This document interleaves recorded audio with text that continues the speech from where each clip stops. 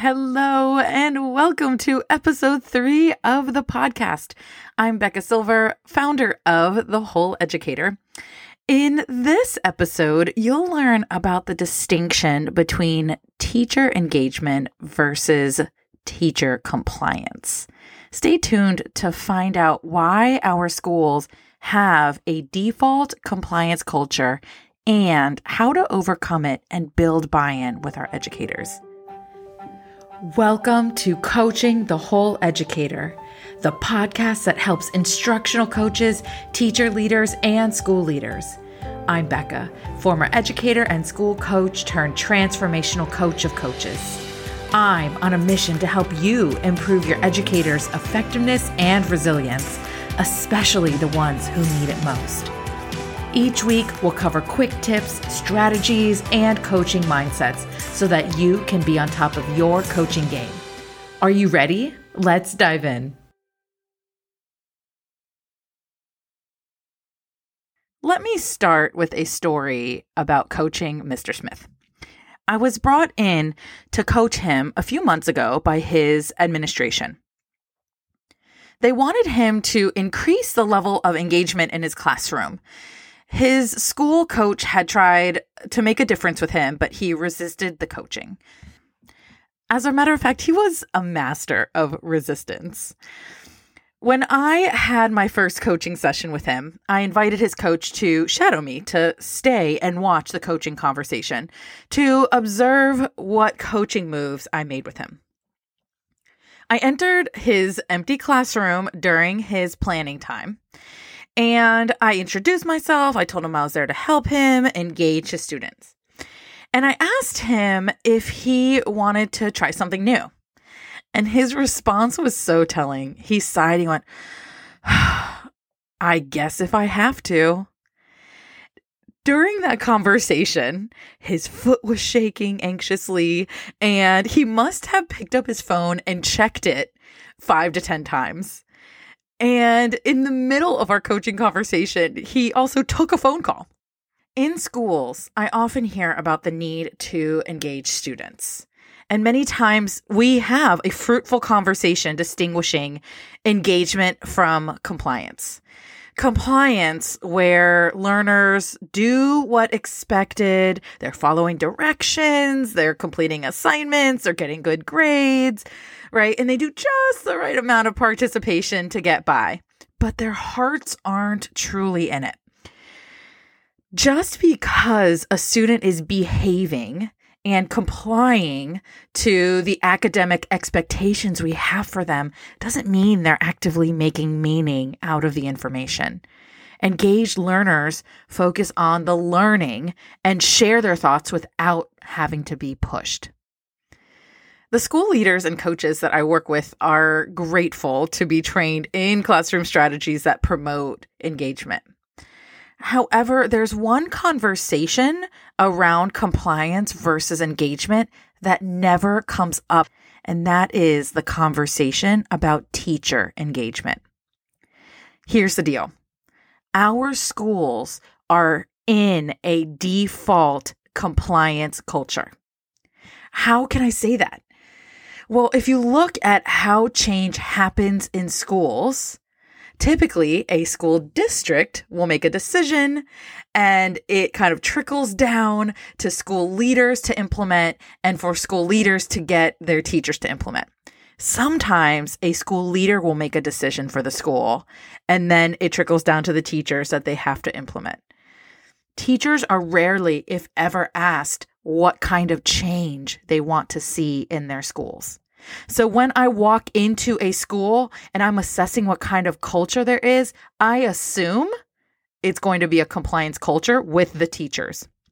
If I'm walking into a compliance culture, right? Those teachers are doing what they're being asked to do or being non-compliant, right? We can have compliant or non-compliant in that compliance culture. I automatically expect resistance.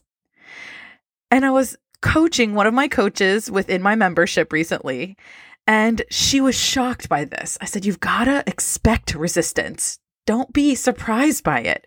And she said, I always felt like resistant teachers, it was bad, right? Resistance was bad. And I said, no. Their resistance isn't bad. It should be expected. Asking people to change is hard. Our teachers are critical thinkers. When they are being told what to do, we want them to critically think. And a lot of times that looks like resistance. They're trying to sort out, what do I believe in this? Do I believe in this at all? Do I want to do this? Is it worth doing?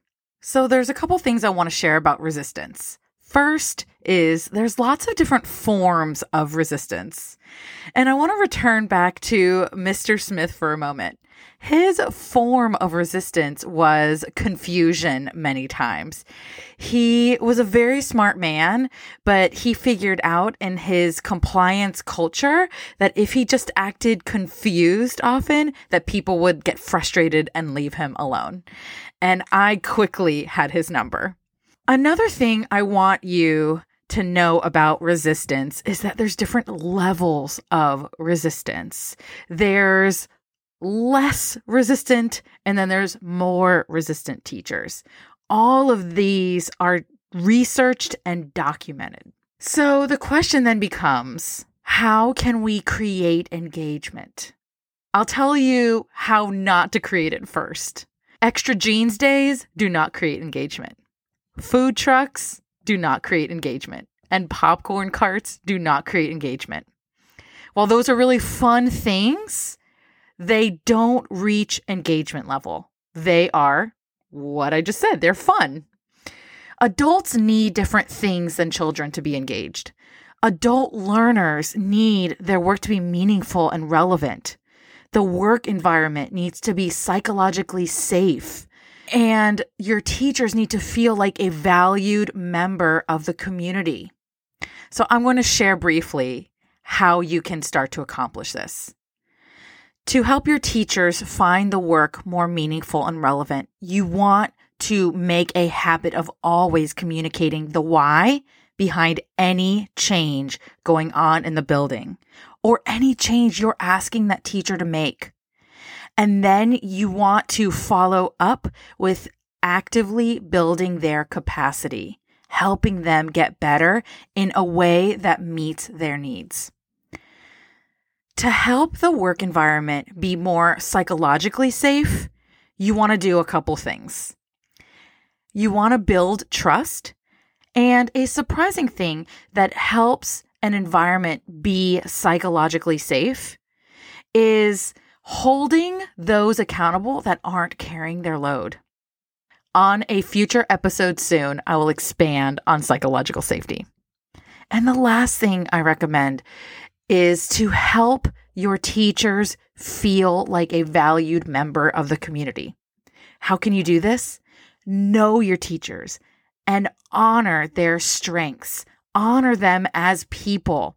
I like to say what you celebrate grows. What you praise grows. Okay? So returning back to that conversation with Mr. Smith, I leveled with him. I said, look, you are in a compliance culture and you are being told what to do. I got that. And then I asked him, I said, look, what do you want for your classroom? And of course, he wants what all teachers want. He wants his students to succeed. I ended up being able to tie my coaching to what mattered most to him. I helped the work be relevant and meaningful to him. I also asked him about his daughters. During that abrupt phone call he took in the middle of our coaching session, I saw how his voice softened and how he started interacting with the people on the other side of that call. And I could tell by my listening that being a dad was something that was not only important to him, but that he was really proud of. And asking about these things that your teachers are proud of and find important, help them feel a part of the tribe, a part of the community. And that is so, so, so important. So to wrap up here, we talked about engagement versus compliance. And my challenge for you is to look around your school. Where do you see compliance culture happening? And start looking, where can you intentionally be engaging the teachers at your school? If you're looking for more information about those forms of resistance I mentioned, as well as the different levels of resistance ranging from less severe to more severe, listing out what resistant behaviors look like and how to approach them to gain engagement, they live in the Whole Educator membership. We would love you to be part of our community. Check in the notes below and join us. Until next time, just remember, don't treat people the way you want to be treated. Treat people how they want to be treated. Take care.